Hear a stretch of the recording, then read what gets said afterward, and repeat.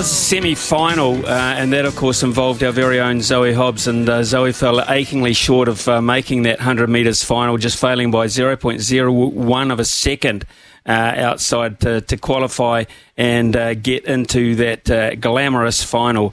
Meanwhile, Eliza McCartney didn't have the comeback she was hoping for with an injury, so she didn't actually get a height, so she was out, and it wasn't, I think, the best of meets so far from a New Zealand point of view. But joining us now to talk about the World Champs out of Budapest is former Olympian and heptathlete Sarah Cowley-Ross. Good morning to you, Sarah. Thanks for your time. Yes, thanks for having me. Kia ora. Kia ora. Yes, listen, it's agonising. I mean, it's just all of these races, these events are just a matter of inches and heights and millimetres of seconds, etc. But it is painful at the time, and particularly for Eliza McCartney, it worked so damned hard to get back to a World Championship status for her, not being able to register a height.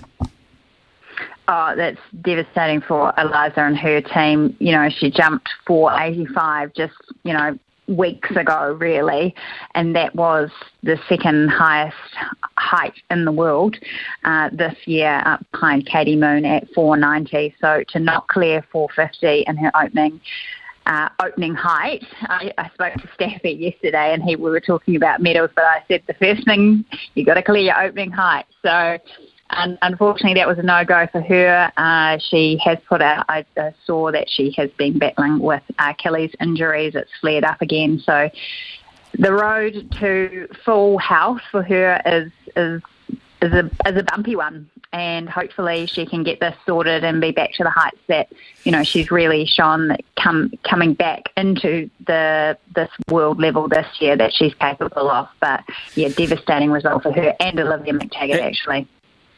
Absolutely, and obviously an Achilles too. Just the very last injury you want to have as an athlete, surely. Yeah, not great, the old Achilles, but she's shown, and she's got good people around her, the likes of Chelsea Lane, who's working as her therapist alongside, Lou Johnson, that she can come back from these injuries, but it's going to take a while. I probably think more mentally, a bitter pill to swallow, this one. And I think the disappointment as well for the female pole vaulters with Olivia McTaggart not making the final. She could only clear 450. She didn't clear 450, and Imogen Eris did clear 450, so that's a good result for her, but she didn't progress to the final. Right, off to the track where we saw Zoe Hobbs in action, and painstakingly for her, after what a fantastic last 12 months she's had of not quite making that final field for the 100-metre sprint, the barest of margins in that respect, 0.01 seconds, but she's close. She's so close, and I think that's the really exciting part about Zoe's run. 10th in the world, 10th fastest woman in the world. Let's not forget that. And I think that, if you wind normalise the time, it's actually equal to her best run ever. So I think that Zoe's performance is actually outstanding. She's stepped up again at a major championship. Yes, she'll be disappointed to not make the final, but she was in the fastest semi-final in the history of the World Championships. The World Championships was won by Sha'Carri Richardson in a championship record. So she knows now what she needs to do to make that final in Paris next year, and that's going to require a sub-11 time through every round. But she's right there. I mean, that's the thing we're looking at, aren't we? We're talking really about a similar field to the Olympics. That run by Richardson to knock over Fraser Price was quite outstanding, wasn't it? Was that predicted? Oh, she's a bit of she's a big time game player, Sha'Carri Richardson. She's full of personality, and I don't think it was expected from lane 9, but my goodness, she came home, and the fight for actually the the silver medal between the Jamaicans, Sharika Jackson, edging out Shelley-Ann Fraser-Price, who's an amazing favourite and just a great human being. But an amazing final, and great to have 9 people in it as well. With the results of the semi-finals, there was 2 actual tied places throughout the semi-final rounds, which then meant 9 people were in the final. Let's look at Hamish Kerr's performance, and he said a major disappointment from his point of view. He's been a 2:34 jumper, couldn't get to 2:25 this time round. Yeah, but again, a real bad day at the office for Hamish. He's had, some good results throughout the international season. He's won the Diamond League. He's had some other, podium finishes, but he's also probably been a little bit inconsistent, and I think that really showed in the not being able to clear 2:25, which, on any other day would have been light work for him. This is what happens sometimes at major championships, and I feel like Hamish will come back stronger for Paris next year. He has medalled on the World Championship stage at World Indoors, but he's got a bit of work to do to clean that up for next year. Tom Walsh, Jack O'Gill, 4th and 6th, respectively. We're so used to seeing one of them, and particularly Tom being on the podium as such. And a massive last throw from Ryan Krauser. He's an outstanding beast of a man, this guy. He is a beast of a man, Krauser. And, he came out and said that he had 2 blood clots in his leg, before the meeting started. And then, 22.98. He was leading into that final round, and then knowing that he was going to be on top of the podium, just absolutely launched it and threw the second furthest throw in the history of men's shot put. So, hats off to Ryan Krauser, but, gutted for Tom. I know that he was in exceptional form leading into these championships, and he's, really disappointed not to walk away with something out of that. And Jacko actually 6th is best he finished at World Championships. So whilst he didn't get over 22 metres, I think that that's a great performance. Well, a good performance from Jacko, but hugely disappointing for Tom. Sarah, I just wonder what the Dutch women athletes have done wrong to keep falling over on the track at such crucial stages. Oh, this heartbreak for the Dutch on day one. The Safan Hassan, who's been just an absolute performer for the Dutch over the years, 5K, 10K, 1500, and then, won the London Marathon this year, in the 10K on day one. She is going stride for stride with Gide from Ethiopia and falls 10 metres from the finish line. And as picks herself up and sort of walks over the line, and then, minutes later in the final event of day one in the 4x400 metre mixed team relay, where you have a male athlete go off first, followed by a female, then a male, and then a female. Femke Bol, who's one of the real stars of world athletics at the moment, is in the lead, and then the US athlete comes up on her shoulder 2 metres from the line, and she falls over as well. So it's this absolute drama for the Dutch.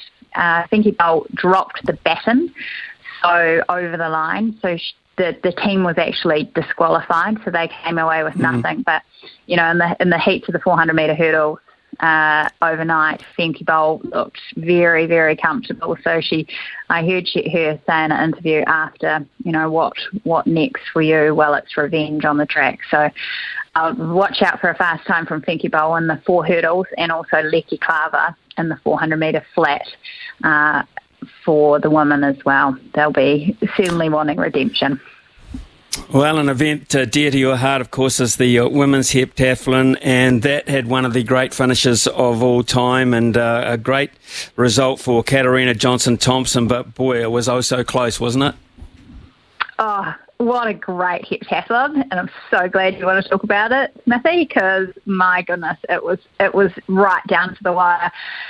Whether you had the last event, potentially could have been a lead change, and I'm so stoked for Katarina Johnson-Thompson to come back to some form which she has always promised. She was just an outstanding young junior talent. I competed against her in 2012 at the London Olympics, and for her to come home so strong on the second day against Anna Hall, who is one of the real threats of one of the major future stars of athletics, and she was the dead set favourite going into these championships, as with Nafi Fegem, the Belgium athlete who pulled out with an Achilles issue as well, and Katarina Johnson-Thompson ran a lifetime best of 2:05 in the 800 to finish and take the gold by 20 points. So yeah, exciting, an exciting heptathlon, which is what you want to see, and great to see so many people, including Staffy, so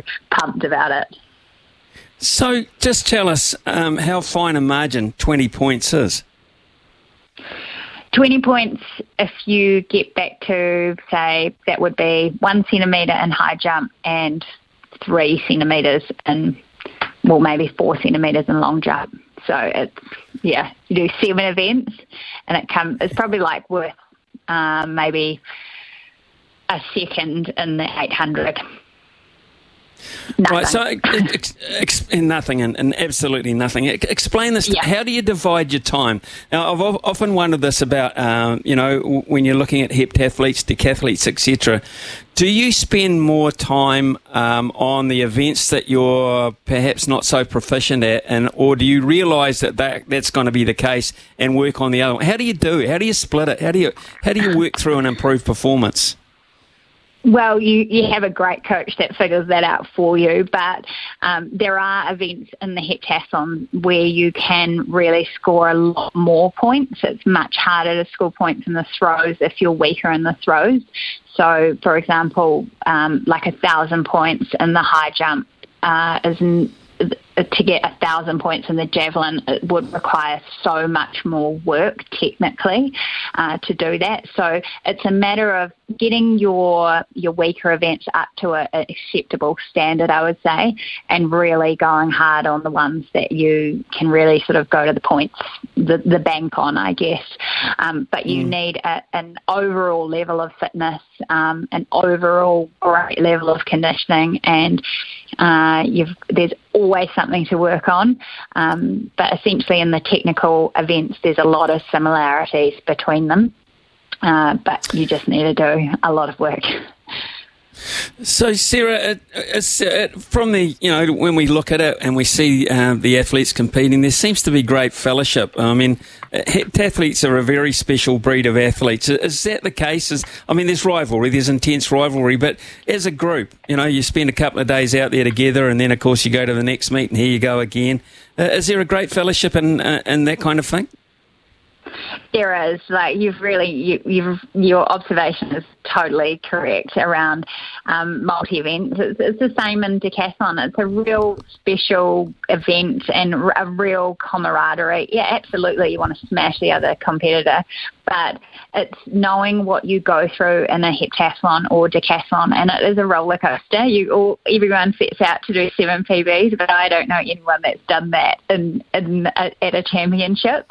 But it's about being out there together. Sometimes you need to help your competitors in terms of if your coach is not able to, see your warm up, or they're away with another athlete. So it's about helping each other out to get the best out of your competitor. So that brings out the best in you. And my best friend was my greatest rival in heptathlon in New Zealand, Rebecca Wardell, and we just wanted to go against each other, but we also wanted the best for each other as well, and that's heptathlon. That's great. Okay, Sarah, so what have we got to look forward to now from perhaps a New Zealand perspective? Are our best chances gone? And what are you looking for now on the world stage, looking forward? Well, I'm really looking forward to seeing Tori Peters in the javelin lineup overnight in the qualifying. She's got a chance for redemption after missing not the best performance last year in Oregon, but she's had a Diamond League podium this year. I think she's our best chance in terms of a top 8 finish from what's left. Geordie Beamish as well. He's also a very good chance in the steeplechase final. He's had a great year changing to this event, and he's a guy that, what I see of him is that he's not afraid to kick it with the best in the world and really run hard and run aggressive.